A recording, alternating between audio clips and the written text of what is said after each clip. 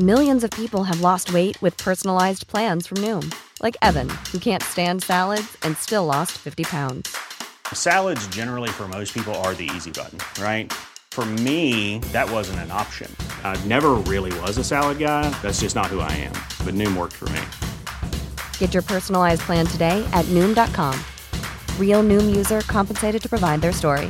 In 4 weeks, the typical Noom user can expect to lose 1 to 2 pounds per week. Individual results may vary.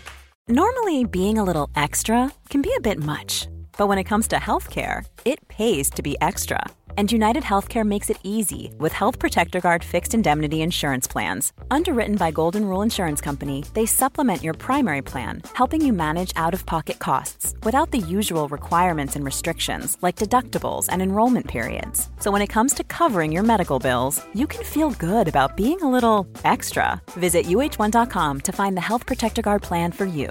Quality sleep is essential. That's why the Sleep Number Smart Bed is designed for your ever-evolving sleep needs. Need a bed that's firmer or softer on either side? Helps you sleep at a comfortable temperature? Sleep Number Smart Beds let you individualize your comfort, so you sleep better together. J.D. Power ranks Sleep Number number 1 in customer satisfaction with mattresses purchased in-store. And now save 40% on the Sleep Number Limited Edition Smart Bed for a limited time. For J.D. Power 2023 award information, visit jdpower.com/awards. Only at Sleep Number stores or sleepnumber.com.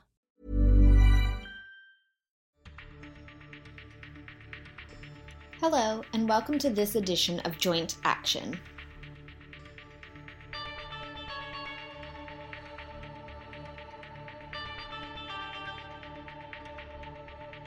This podcast is dedicated to all those out there who have osteoarthritis.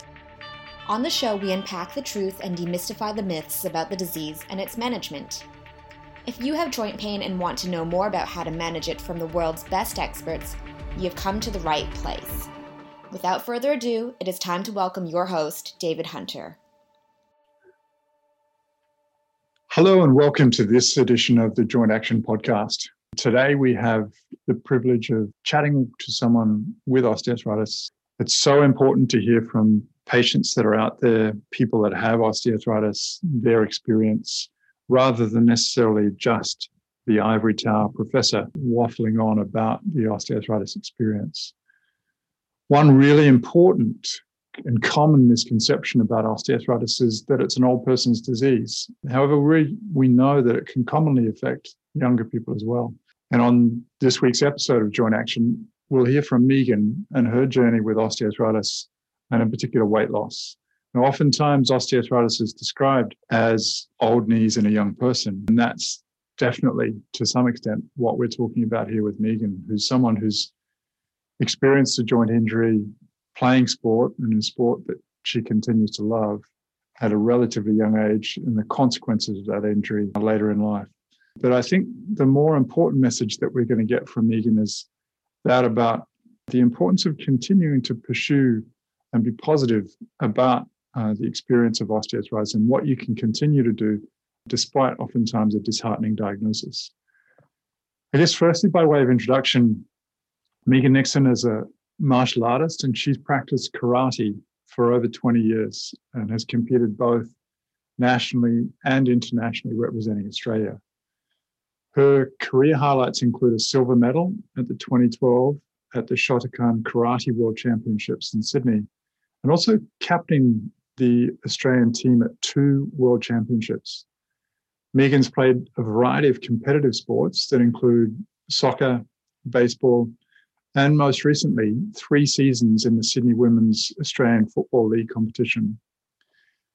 Throughout her career, Megan's experienced a range of injuries and musculoskeletal issues, including gluteal tendon problems, hip and ankle instability, malalignment of a knee, as well as having a reconstruction of her cruciate ligament, a shoulder reconstruction, and a knee arthroscopy. Hi, Megan, and welcome to the show. Thanks for having me. It's absolutely a pleasure, and it's so important, I think, for people who are out there who have osteoarthritis to actually hear from people who have the disease rather than these crusty, grey-haired old professors. Now, before we get into the main content of the show, in an effort for the listeners to get to know you a little bit better, Can you just tell us a little bit about yourself? No worries. So I'm 38 years old. I was born and raised in Sydney. Growing up, I played baseball from about age 5 until I was told girls don't play baseball anymore when I got to about 12. So I decided to take up karate. So I did that for a few years. And then I went back to that when I started uni. So about 20 years ago. I was also pretty keen on playing soccer and other sports sort of growing up. So yeah, I wasn't really into Barbie dolls and the like. Fair enough. Do you still follow baseball? I do, yeah. I'm a bit of a Dodgers fan, and I coached Little League baseball for the last 5 years. So that was pretty cool with some little champions over at Concord. Oh, wonderful! Yeah, no, we got into baseball as a family when we lived in Boston for a number of years, and so still massive Red Sox fans, but don't get to play the Dodgers because they're in the opposite league so much. But for the karate, I think, as you know, our daughter does a lot of that. But what inspired you to get into karate in the first place? Oh, my brother and I got into it probably, when I was a kid. My mum had done judo and jiu-jitsu when she was young. And then I think like every other kid growing up in the 80s, the Karate Kid was probably a big influence. It sounds like you're getting back into whatever that remake is called. What did you call it? Cobra Kai, yeah. Yeah. And I have to get my daughter into that. But before I digress too much, can you tell us a little bit more about what you do professionally? Yep. So I'm a national account manager for a large consumer healthcare company. So I work on a major supermarket account focusing on like oral care and vitamins category. So I essentially focus on managing the relationship between the two companies and ensuring that both businesses achieve mutual growth together. So it keeps me entertained. Definitely. Sounds like a fascinating job. Now, when you're not doing your day job, what do you like to do? Right. So I like to keep pretty busy. So I enjoy doing karate training. That's probably 3 to 4 times a week. And the social aspects that really go with that as well. So the post-training coffee and finding the best ramen in Sydney. I've also done a fair bit of traveling with those guys to train and compete around Australia and overseas. I've also recently started taking a bit of a boxing class with one of the karate instructors. So that's been really cool, having a bit of a hit out and being a total novice at something. Yeah, so that's been pretty good. And the other thing I sort of do to keep myself busy is taking up bike riding on your advice. So with some mates from karate, we're the Shotokan riders, and we've done the MS Sydney to the Gong Ride 3 times and have raised a bunch of cash. So sort of ride around Centennial Park, and it's also about the coffee as well, I think, more so than the bike riding. So you're one of these people that we regularly see sitting in your Lycra outside a cafe? Yeah, well, just the Spruce Goose at Centennial Park seems to be the main hangout. So. For the karate itself, you mentioned that you go overseas occasionally. What's your favorite destination? That'd be Japan, hands down. So yeah, I first went there on a homestay when I was about 19 or so. I've been 8 times since. So been over there for karate competitions, training seminars, and a couple of years ago I went over to my host sister's wedding, which was pretty cool. So she was 14 when I met her. And she's now just had a baby and stuff. So yeah, to go to a Japanese wedding was pretty amazing too. Oh, sounds superb. Yeah, I mean, it's a wonderful sport, and I think there's so much other activity that goes on around it, which sounds so inspiring. Now, obviously, the main content of the day is really to also get to know a little bit about your experience with this disease, osteoarthritis. How did you first come to develop osteoarthritis? So growing up, I recall badly spraining one of my ankles when I was playing under 6 soccer. And then I remember that happened a couple more times. So it probably wasn't until, I think it was like my late 20s, early 30s, I'd been over to Montreal for a karate competition. And just all the walking around in New York, my ankle looked like it had a baseball in it. So probably wasn't eating the healthiest diet over there at the time either, fried chicken and waffles, whatever you can find. But yeah, it was sort of the time for me to actually then look into it and understand what was causing, such a crazy, inflammatory response. So I went to a knee surgeon I'd seen, who also looks after, like the Sydney Swans and arthroscopes for ankles and knees. And he just said, look, this doesn't look like an injury. And ordered some blood tests and gave me a referral to see you. And then it was all quite surprising. I didn't think, young people got osteoarthritis. So that was a bit of a disappointing conversation I remember having with you. Yeah. So how long had you had symptoms before you were actually diagnosed?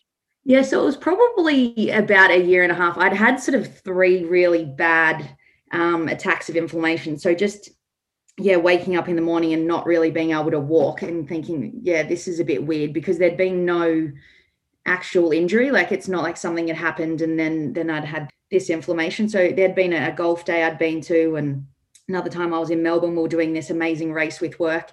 So there'd probably just been more walking on it or something, but there was no actual trauma, and the inflammation was just kind of crazy. So growing up, I always had sort of that weak ankle and would sort of roll it every now and again. Even going on holidays, I generally will do some sort of little ankle roll. But it was mainly thinking, tracing it back, it's probably from that really early instances of spraining it badly. Yeah. And so looking back, what age were you when you probably first started noticing symptoms that would be broadly consistent with the disease of osteoarthritis? Yeah, I'd say I was about 28, with that ankle one. And then the knee, that was only a couple of years ago. So sort of like late 2019. Yeah. And, whilst injury prevention in osteoarthritis is a relatively new concept, at any point in time while you were really active playing sport, whether it be karate, baseball, soccer, Australian football, did anybody ever talk to you about opportunities to prevent injury? Not really. It was quite funny with my knee when I had my ACL done. I remember having a conversation with the surgeon, and the sort of discussion was like, well, if you don't get the ACL reconstruction done, you've got an increased risk of getting arthritis when you're older. Well, instead, it was the flip side. I ended up getting it when I was younger. So it was never really discussed at all. It was just, in my mind, something that old people get. So having listened to the podcast and hearing about injury prevention and how surgery can also lead to an increased risk, kind of wish I had have known about some of those things at a younger age, because it wasn't even something that was on my radar that I could have that, or that could be why I've even when I had it in my ankle, I was surprised to find out about the diagnosis in my knee when it had also had a big sort of attack of inflammation too. Yeah, and I guess for the listeners out there, the ACL or the cruciate ligament, there's a wonderful episode that we did with Tim Hewitt last year where we talk about the impact of injury and the opportunities there for prevention. So for those of you that are interested, please go back and look at that. So now, Megan, you've had osteoarthritis and you've had symptoms now for a number of years. What have you found that works for you? And obviously you still remain an incredibly active person, and I guess I really want that message to come across. But what have you found that works for you? So I started off there was this osteoarthritis joint health program I did twice a week at a private hospital in Sydney. So that was for 6 weeks. I did that twice a week, and it had a gym session supervised by a physio and a hydrotherapy session, which, look, I thought that was also going to be sort of just for old people, but they really ensured that was scaled up to my sort of activity level. And that was actually quite challenging. So I've continued to do that gym session once a week. And it's really sort of tailored to my needs, but ensuring, firstly, that you actually do the exercises you need to do to really strengthen, all the muscles and things around your knee, and also the knock-on effect, understanding that your whole body's connected. So working on your glutes. And for me, hip mobility has been something I've been sort of trying to focus on, the last couple of months, because I think there's knock-on effects there. I also, make sure I exercise regularly. So for me, I found where I have the most issues is where I'm inactive and then go to do a bunch of stuff. So when I worked out I had OA in my knee, it was after going from probably doing, 3 hours of karate a week to 5 hours a day up in Rockhampton at a karate seminar. I'm pretty sure you told me I needed to use my brain next time I decided to do things like that. And it would have been more subtle than that, wasn't it? I think you were tapping your forehead, and I remember that. And then I was like, oh, what did he actually say? But But yeah, just making sure that, you don't go from zero to hero. And that's sometimes I'm a bull at a gate with certain things. So yeah, for me, I found, doing more karate was actually beneficial. So I'm probably doing karate, 3 to 4 times a week. I've got that boxing class. I do the physio class. And then I started walking as well. Probably, 4 to 5 times a week for the last 8 months. So, listening to the podcast, and I think you interviewed Steve Messier, and he was talking about the benefits of walking and aiming for 6,000 steps a day, not 10,000, and just sort of getting out and making sure that knee sort of keeps moving. Same with the ankle. They can just really stiffen up. Working from home during COVID, I think, we weren't really getting out as much as we normally would be. So, just keeping things moving. And then there were just the basic things. So, making sure you've got good sport shoes. After seeing you weren't happy with the orthotics I had. So straight away I went and got some new orthotics. I got a knee brace, the unloaded knee brace. So I found that's been really good as well as other sorts of things, like making sure you've got a fairly healthy diet. Yeah. And I think just recounting that experience is so valuable, that there's not necessarily one trick that's going to fit all. And I think it needs to be definitely tailored to the individual. And a large proportion of this is also just learning what your knee can tolerate, and making sure that you understand that the knee, oftentimes, as you've described, Megan, benefits from activity. And the longer you sit and the more sedentary you become, the stiffer and oftentimes more painful it can be. But by the same token, introducing activity that your knee is not necessarily accustomed to, it's just important you do that gradually over time. And as you, I guess, described it, not going from zero to hero, but understanding that the knee can tolerate still a reasonable amount of load. It just needs to learn to adjust for that and potentially accommodate for that. Now, one of the things you mentioned in there was getting some weight off. And you mentioned that you listened to the podcast with Steve Messier, and that may have stimulated that activity. So, one of the things you mentioned during that segment was that you lost weight. How did you go about doing that, and how long did it take? It took me about 3 months to lose 11.5 kilos. So that was pretty positive. I sort of followed a low calorie diet. So I signed up for the Healthy Weight for Life program, which was really good. They provide you with some guidance and whatnot, and you sort of check in with them once a week as to how you're going.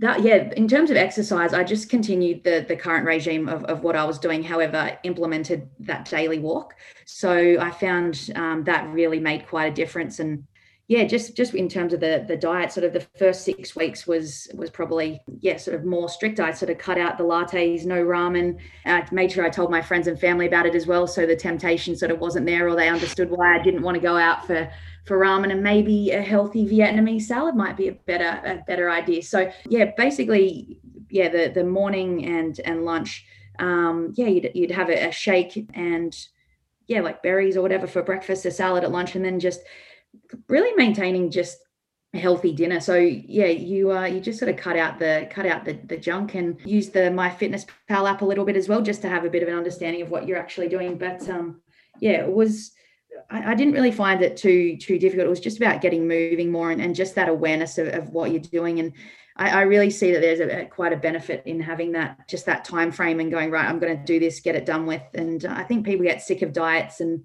things, and it sort of sets them up for failure, I think, sometimes doing these unachievable things for a long period of time. And obviously this is your personal experience and anecdotal, but what difference did that weight loss make to your symptoms? So for me, I found it's been a lot easier to move around at karate and things. So my legs are feeling a lot lighter. From the podcast, they talked about, 1 kilo of weight on the knee equating to 4 kilos of sort of extra pressure there. So every time I go for a walk, I'd be thinking, I've lost 3 kilos, I've lost 4 kilos.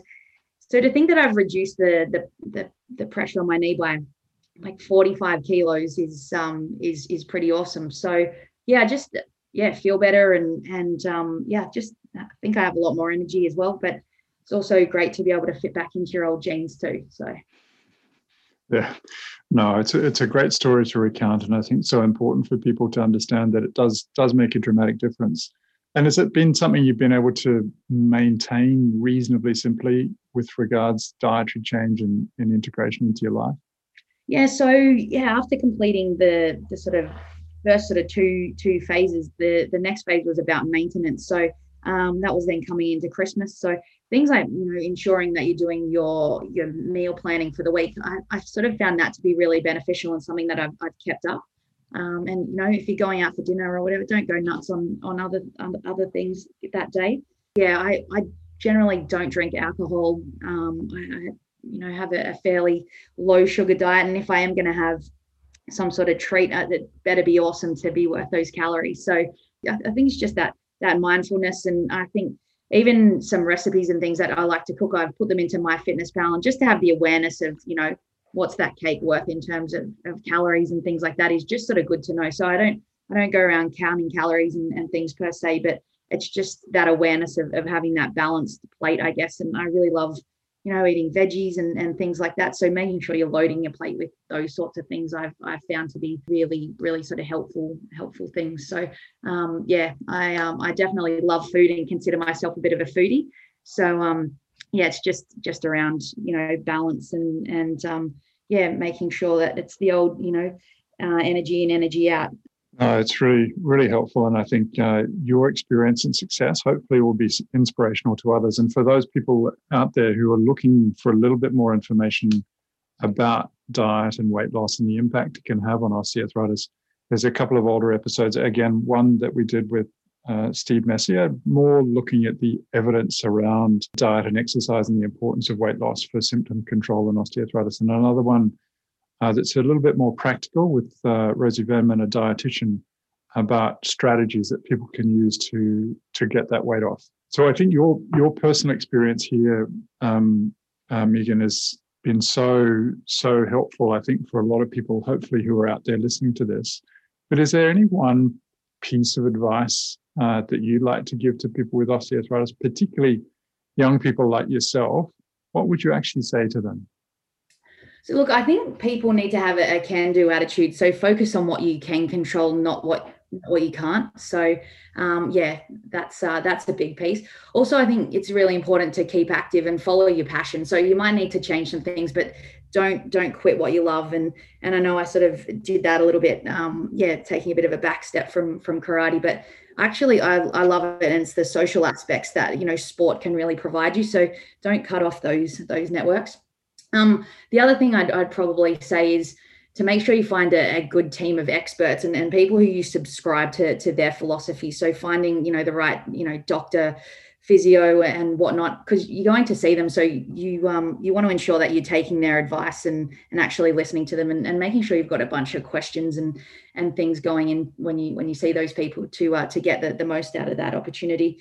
And lastly, I would probably just say, look, reframe the diagnosis. It's not an old people's thing. You aren't falling apart. Your joints aren't crumbling. There's just this real negative perception about arthritis. Even, people think the pain and inflammation are making it worse. Like those, just myth bust those things and learn as much as you can about it. And I found listening to the podcast when I go out for a walk or whatnot, I've learned so much more about it. So sort of, lean into it rather than, be scared about it.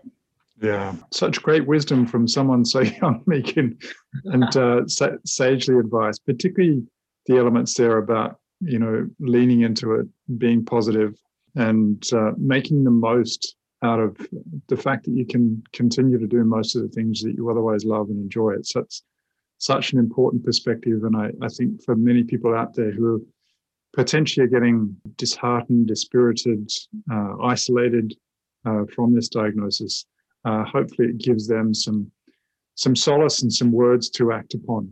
Now, Megan, any final words that you'd like to pass on, or any little bits of tidbit that we didn't really cover that you'd like to convey? Yeah, I just think people should really just get on board and take charge of their condition and just use the resources that are around. So this podcast I think has been fantastic. That the episode you mentioned about Rosie as well, that was fantastic. It all sort of aligns. I think you've really gotten a great group of people on there who subscribe to your sort of theories, and I think it's a fantastic opportunity to get so much more from from a physician such as yourself. Normally you just go in and get your 15 minutes and then you're like, oh, I wish I should have asked this or that. But to continue that dialogue and for you to impact and affect other people around the world, I think it's fantastic. So you're doing a great job.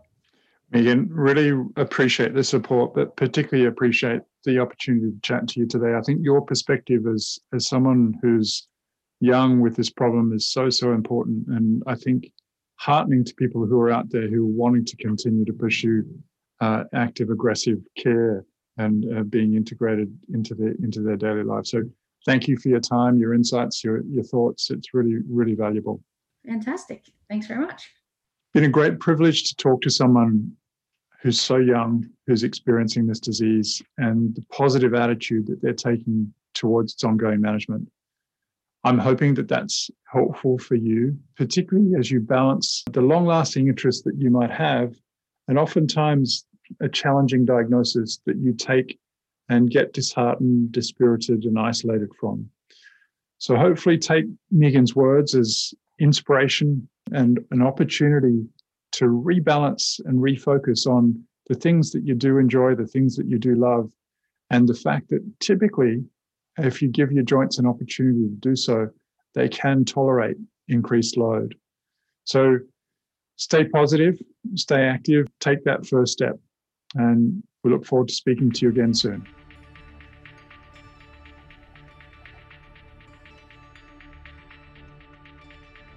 Thanks for listening to Joint Action with David Hunter. If you like our show and want to know more, check out www.jointaction.info. If you have any questions, you can email us at hello@jointaction.info and follow us on Twitter @jointactionorg. This podcast was hosted by David Hunter, edited by Vicky Duong, music produced by Jordan Hunter. The information posted on this podcast is not intended to diagnose, treat, cure, or prevent disease. Anyone seeking medical advice should consult a health professional.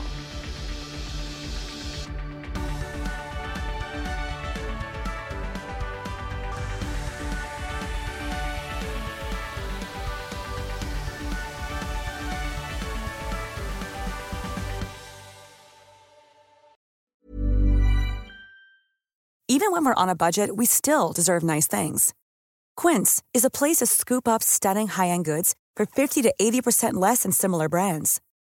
They have buttery soft cashmere sweaters starting at $50, luxurious Italian leather bags, and so much more. Plus, Quince only works with factories that use safe, ethical, and responsible manufacturing. Get the high-end goods you'll love without the high price tag with Quince. Go to quince.com/style for free shipping and 365-day returns. Normally, being a little extra can be a bit much, but when it comes to healthcare, it pays to be extra. And United Healthcare makes it easy with Health Protector Guard fixed indemnity insurance plans. Underwritten by Golden Rule Insurance Company, they supplement your primary plan, helping you manage out-of-pocket costs without the usual requirements and restrictions like deductibles and enrollment periods. So when it comes to covering your medical bills, you can feel good about being a little extra. Visit uh1.com to find the Health Protector Guard plan for you.